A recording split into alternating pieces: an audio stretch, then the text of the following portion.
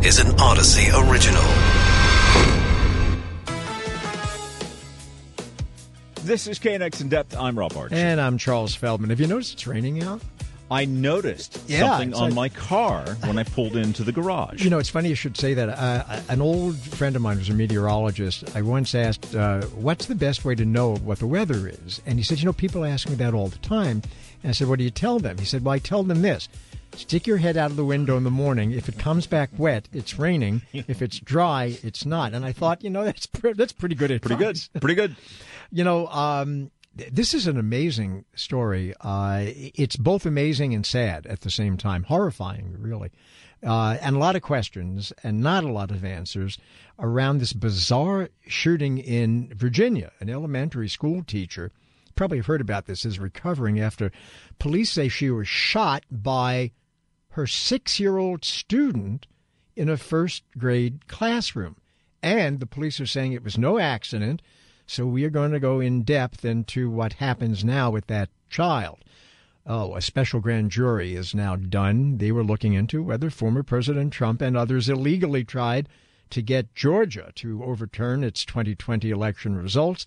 But if there are any indictments, it's going to be a ways down the road. And protesters in Brazil stormed the country's Congress and other buildings in the Capitol. It looked a lot like what we saw in Washington 2 years ago. We are going to go to Brazil a little bit later, and we're going to find out what the latest is there. And I did see some pictures over the weekend. They had their own version of the QAnon shaman. Did they really? Who looked like the guy that was the QAnon shaman who broke into the Capitol. The guy with the horns. Yeah, the guy with the horns. Yeah. So they had a guy with the horns, dressed more like an Native American. Oh, okay.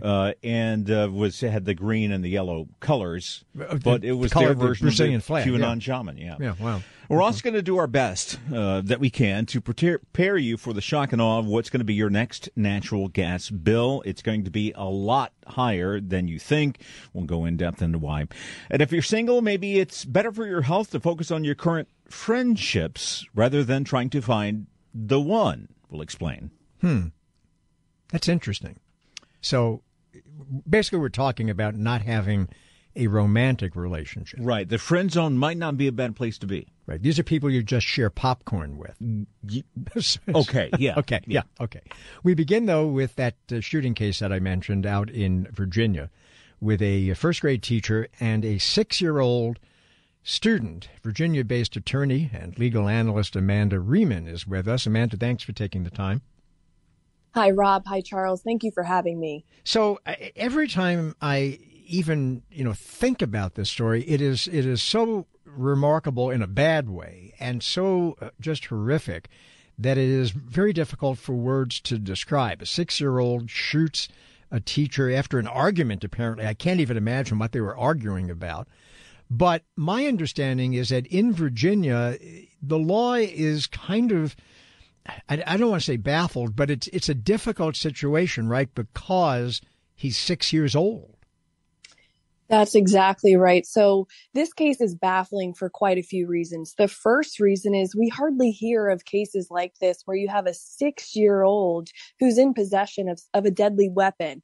Luckily, cases like this are extremely rare. Gun violence experts have said there's only been, a handful of these since the 1970s.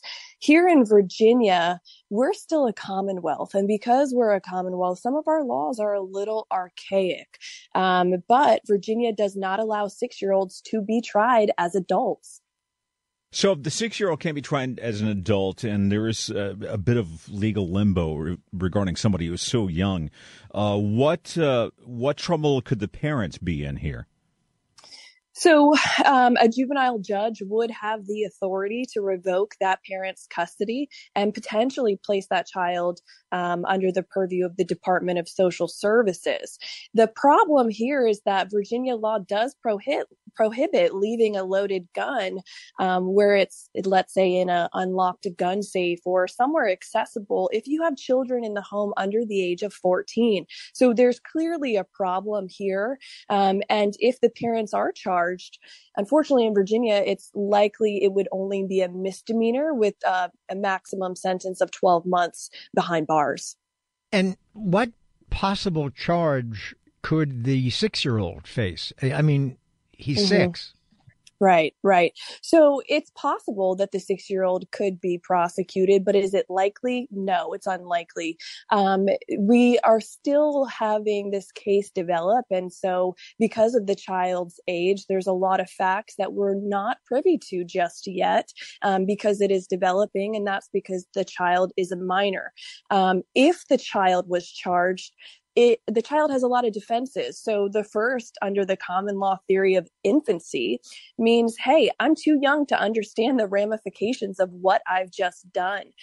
He'd also have to be found competent by a court, meaning he could assist in his own defense. That's highly unlikely for a 6-year-old. A 6-year-old is kindergarten, first grade.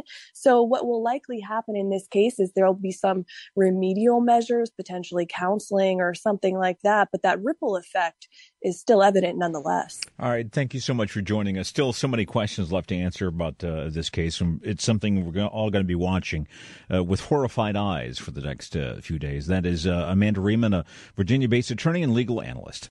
Right now, though, a special grand jury in Fulton County, Georgia, is done investigating former President Trump's attempt to overturn the state's 2020 election results. Its report will now go to the district attorney, but it doesn't end there, or anytime soon, perhaps.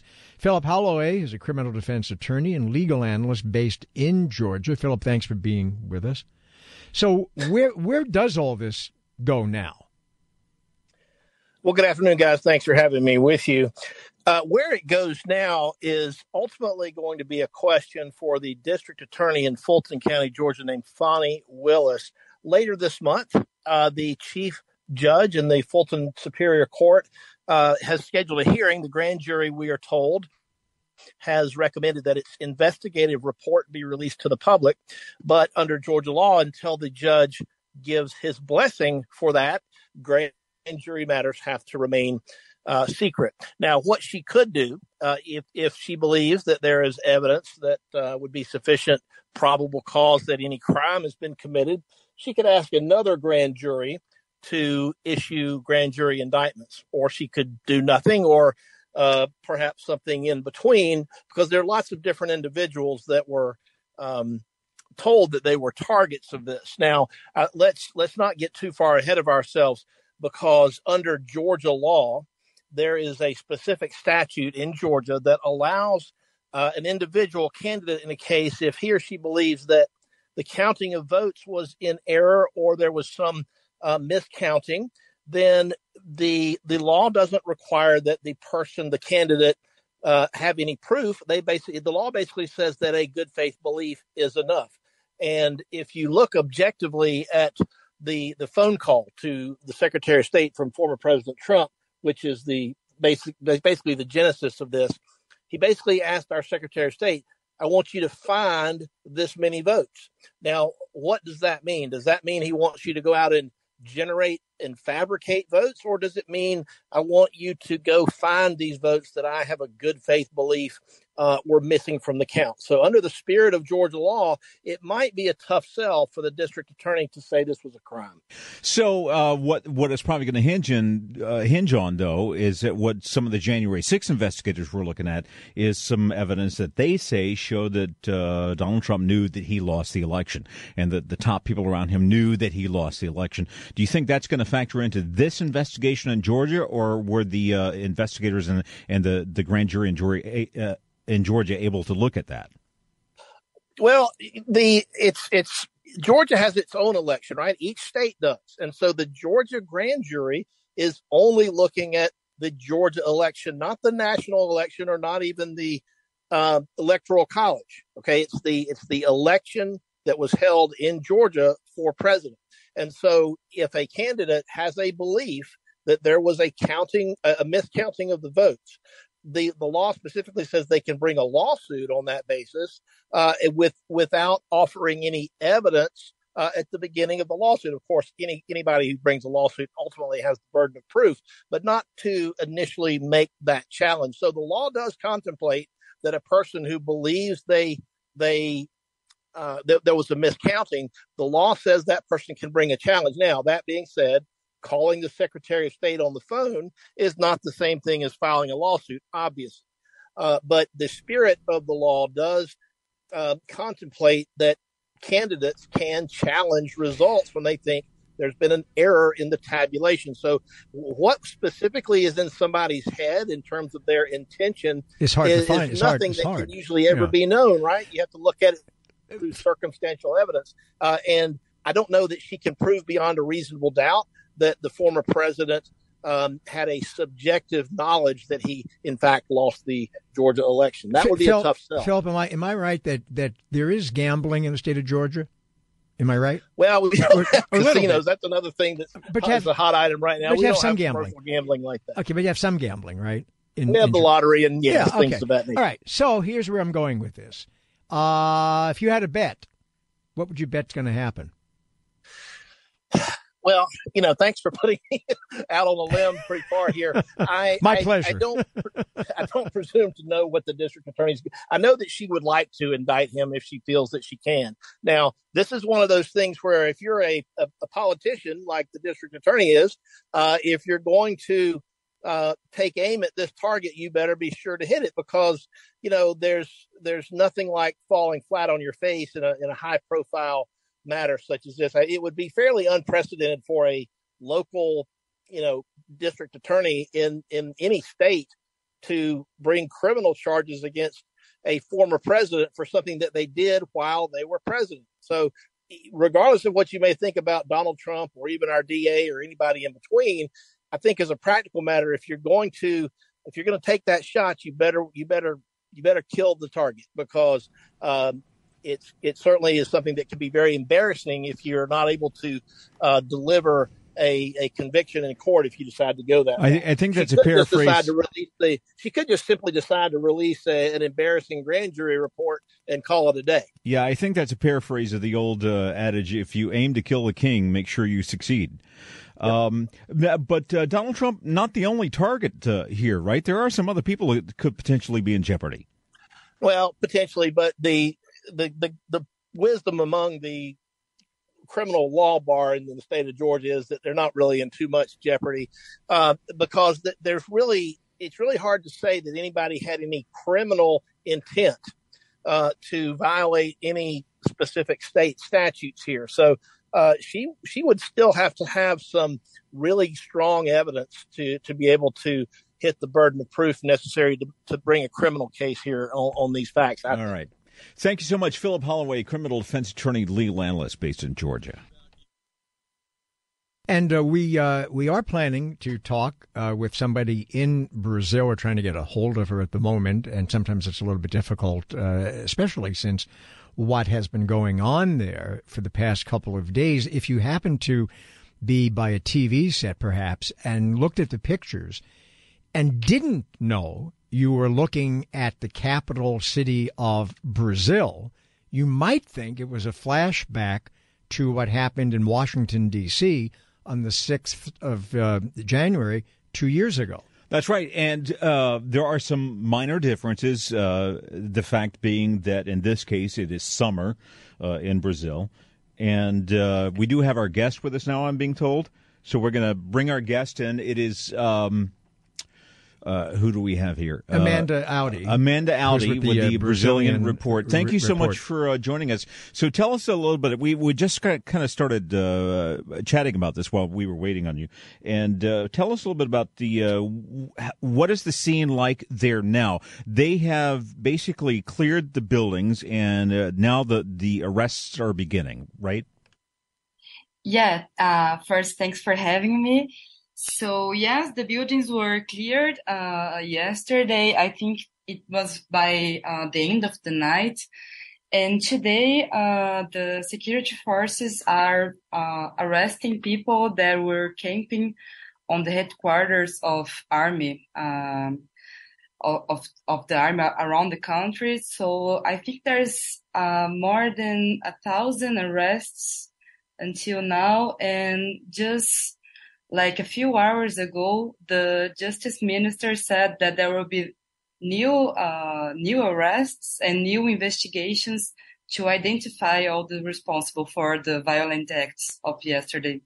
Now, we said in the setup to you, Amanda, that if somebody were watching this here in the U.S. over the weekend, it looked suspiciously like what happened in Washington, D.C. 2 years ago when supporters of former President Trump stormed the Capitol building. Is that link being made in Brazil? Or people there saying, yeah, this is exactly like what happened in the U.S. 2 years ago? Yeah, and it's kind of a joke around here because we are 2 years behind you. So, but you're catching up, yeah. Yeah, we thought we were gonna learn something about your example, but I don't think so. So now there's a committee that is being there's gonna happen similar to what you had that asked for the indictment of Donald Trump. And I think the next steps is going to be very similar as well, to put a responsibility on Jair Bolsonaro and his allies.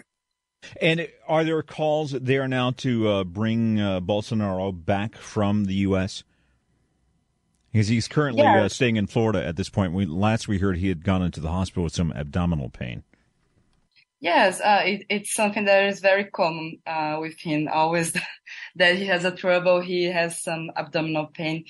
So yes, senators that are starting this committee are asking for the extradition of Bolsonaro and the security boss of the federal district here, that is from the government of Brasilia. He is in Florida as well, alongside with Bolsonaro, and he's being accused of not putting the necessary effort to stop the protesters, to stop the riot that became uncontrolled with a short amount of time. All right, thank you so much, Amanda Aldi, with the Brazilian report. You're listening to KNX In Depth with Rob Archer. I'm Charles Feldman. And when you get your natural gas bill, you probably don't want to open it because you won't like what you see. Okay, maybe you have to open it, but we warned you, you're going to be in for a shock. I don't like opening any bills. I know. As soon as I see something that's a bill, I go, I don't want to open it. That goes for all of them. Because it's always bad news. You never get a bill that you go, oh, this is a great surprise. Or one from the hospital that you went to 7 months ago. No. Yeah. People are going to see and have been seeing extraordinarily high gas bills. Now, we're talking double what people are used to paying at this time of year. So we're going to try to explain all this, and we're going to put that curse on Robert Yager, who's Managing Director and Energy Futures Strategist at investment firm Mizuho Securities. I think I got that right, Robert, did I? Mizuho, but you're close. I'm close. Okay, close enough. No prize, but close. So why are people paying these extraordinarily high rates for their natural gas bill? What happened? You have both sides of the supply-demand equation here. You have extreme demand, and at the same time, you have constrained supply in California, which is probably only going to get worse as time goes forward. You had some serious bad weather in your part of the country, unlike much of the rest of the country, where it has been above normal and even record highs in some areas of what are traditionally cold temperature areas. You have a rather liberal energy policy for the state that has probably cut into demand a little bit also. There's nobody going to invest money for size in natural gas transmission, production. There's dwindling supply as a function of byproduct from drilling for crude oil. And all these issues conspire to raise your guys' prices by astronomical amounts, actually. Strange thing is, you're the only part of the country that's really having this happen to them. So, and you know that That brings up an interesting point, because there are some of the more conspiracy-minded among us that say, the state recently passed some new laws about no new buildings can have natural gas, and so this is natural gas companies' response to that is to say, oh, okay, well, here you go, we're gonna jack up your prices by double. How much credence would you give that? There's no credence in that. The power authorities in any state, in any all-encompassing power generation area, they can't just unilaterally go out there and jack your prices. It goes to a commission. The commission is represented on both sides of the equation there also, and they can't just go out there and crank them up. So you got to punish you guys for basically enabling green energy laws. I mean, at the end of the day, to a certain degree, and first of all, keep in mind, there's a couple of things that make California unique. First of all, your political situation is however you're looking at it, is good or bad. You're going to be the first ones to a green economy. There's going to be some pain along the way.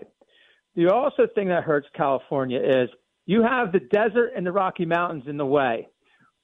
Texas, for example, can't save you. We can't pipe natural gas from Appalachia to Southern California. And those are in an area like New Jersey, for example, where I'm at right now. First of all, we have really warm weather. We can take piped natural gas from Appalachia, from West Virginia, and we're paying less than we usually do. But you've got a lot of things conspiring against you. And I don't think any of them are a conspiracy situation at all. It's just bad timing on the legislative part of the equation. You got bad weather that's coming at you fast. Oh, yeah, it's here. It's here. It's definitely here. Happen. Yeah. It's not going away. So basically, if somebody in California wants to bring down their natural gas bill, they got to move to Texas. Yes, that's the fastest way you could possibly do it. A quick answer. They had a freeze-in 2 weeks ago that sparked their prices to really high levels. I would say, matching up against you guys, for one day, they had higher prices than you are having right now.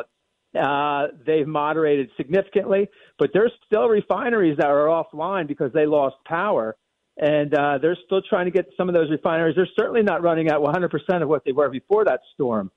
So, yeah, there's a lot of moving pieces. You're going to have to bite the bullet here for a little bit. I mean, it's going to continue to be below normal there.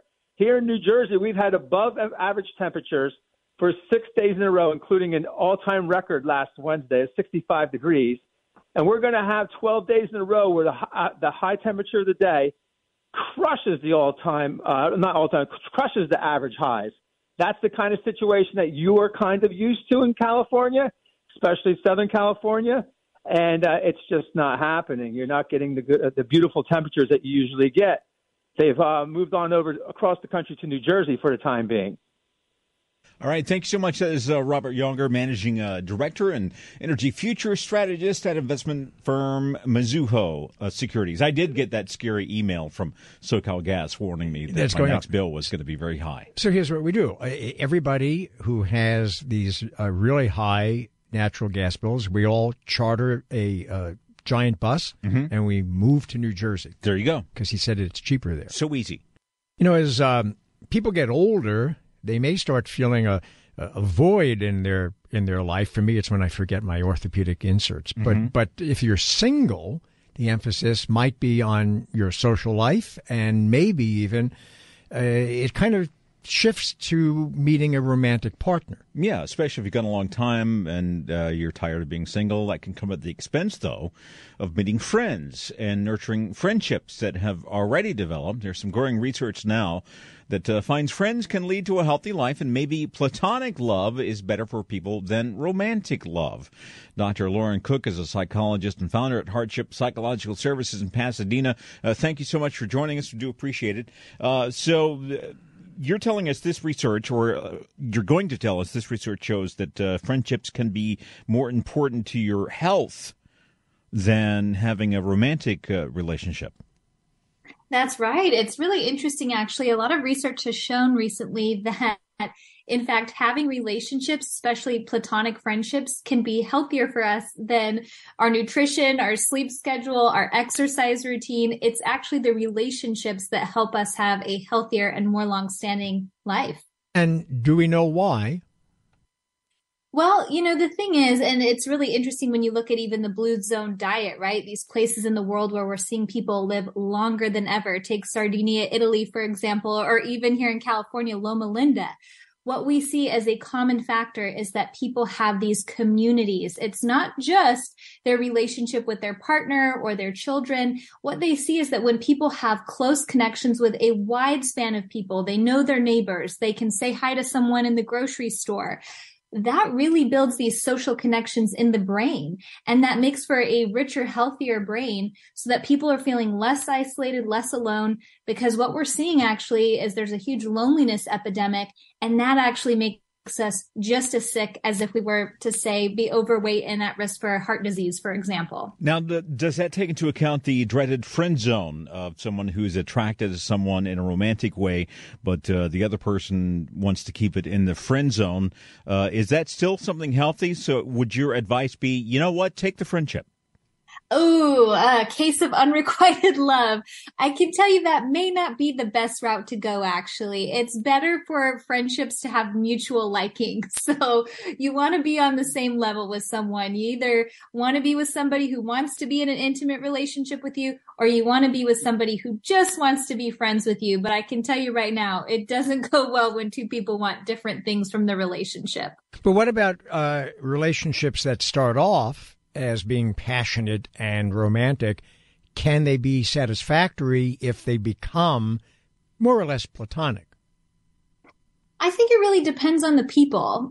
Sometimes what we see is that, and we see this happen in a lot of marriages, right? That passionate spark in the beginning, the honeymoon phase that really tends to last only a max of 2 years.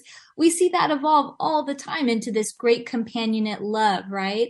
But for other folks, if they're finding that that's not enough in the relationship, then that's a sign that you may need to be with somebody who's more at your level and is wanting the same things out of the relationship that you are. Now, earlier I was joking about romantic relationships can take a lot more time and energy and work than a good friendship has, because I've got a few really good friends in my life, and it never felt like I had to work very hard at it unless we had a falling out and we had to fix some problems. But it always seemed to be we just got on the same page, and that's why we were friends in the first place. Whereas with a romantic relationship, you've got the courting you have to do, and, like it or not, you play some roles to get that person to fall more in love with you. Yeah, that definitely is true. But I think sometimes that can be a trap people fall for, is assuming that their friend is just going to be there no matter what. And we have to invest in our friendships, I would say, just as much as our romantic relationships. As you look at your calendar for this year ahead, think of the friendships in your life. Literally, as you're listening to this interview, text a friend, call a friend, get them on your calendar, because otherwise we're going to be at January 2024 and you're going to wonder, haven't talked to that person in a while. Well, let's, Doctor, take a closer look at Rob. So again, it's on me. Yeah. So, but when he says that his friendships, your friendships, Rob, are easier or were easier to sort of cement, I suppose, than a romantic relationship. Might it be, Doctor, that his definition, I'm talking like he's not here, that Rob's definition of a friend might be different than perhaps somebody else's? In other words, might they not be true friends in the sense that they will do anything for you and you would do anything for them, kind of thing? Oh, great. Now I'm paranoid. Yeah. You're going to be looking over your shoulder. When did I last talk to that person? Yeah. Everybody wants different things out of their friendships. And I think that's where it's really good to check in with folks, have a real conversation, about, how often are we seeing each other? Should we try and get together more often? It's really important that friendships ideally have this mutual liking, right? Where you're reaching out to someone, they're reaching out to you. One of the biggest things I see pop up in my practice is people build this real sense of resentment of, how come I'm the only one ever reaching out?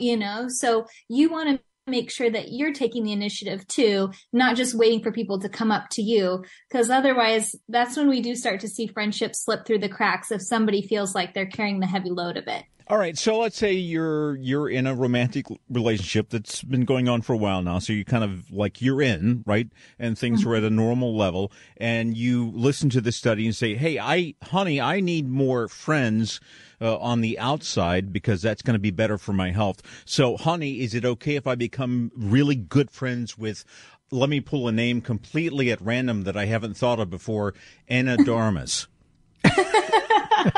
Are you rehearsing? Wait. I want to know. Are you rehearsing this? You're rehearsing this, aren't you? Okay. He's rehearsing, doctor. Go ahead. Yeah, I'll say the same thing. Me and Brad Pitt, right? No, yeah. I mean, the thing is, it's great if you can form couples friendships, right? That's always something fun. You can go out for double dates together and all these things. But yes, you do need to have more than just your spouse in your life. And actually, where we see this the most is especially with older men. We find in the research that a lot of older men, their closest and kind of only social tie sometimes is with their partner. And so for any of our men listening on the conversation today, find other men to have in your life, whether that's from a community gathering, a place of worship, a volunteer opportunity, whatever it is. You do want to have more than just your spouse, your partner, as your source of social support. Now, I do want to point out that what's interesting as regards to this study is that my wife and I were friends for a long time before we developed a romantic relationship. So we started out as friends, and we're still friends, but it became something else, and then we got married, and now she has seen me naked and yet refuses to leave, so something's obviously wrong with her. I love that, though, that you two formed this friendship and it became something more. And I think it's really important for people to be open to that. I see a lot of people saying, well, this person is such a good friend. I don't want to mess it up by having, a more intimate relationship with them. To that, I say, what do you have to lose? If this could be a person who is somebody that becomes that wonderful love in your life, take that chance, but a lot of people keep themselves in the friend zone themselves and they don't get that opportunity. All right. Thank you. Dr. Lauren Cook, psychologist, founder at Hardship Psychological Services in Pasadena. Charles, you're my friend. Yeah, I was going to say, do you want to be? We're friends. Yeah. We're friends. We'll go hang out. And both of us are going to go for psychotherapy right after this program.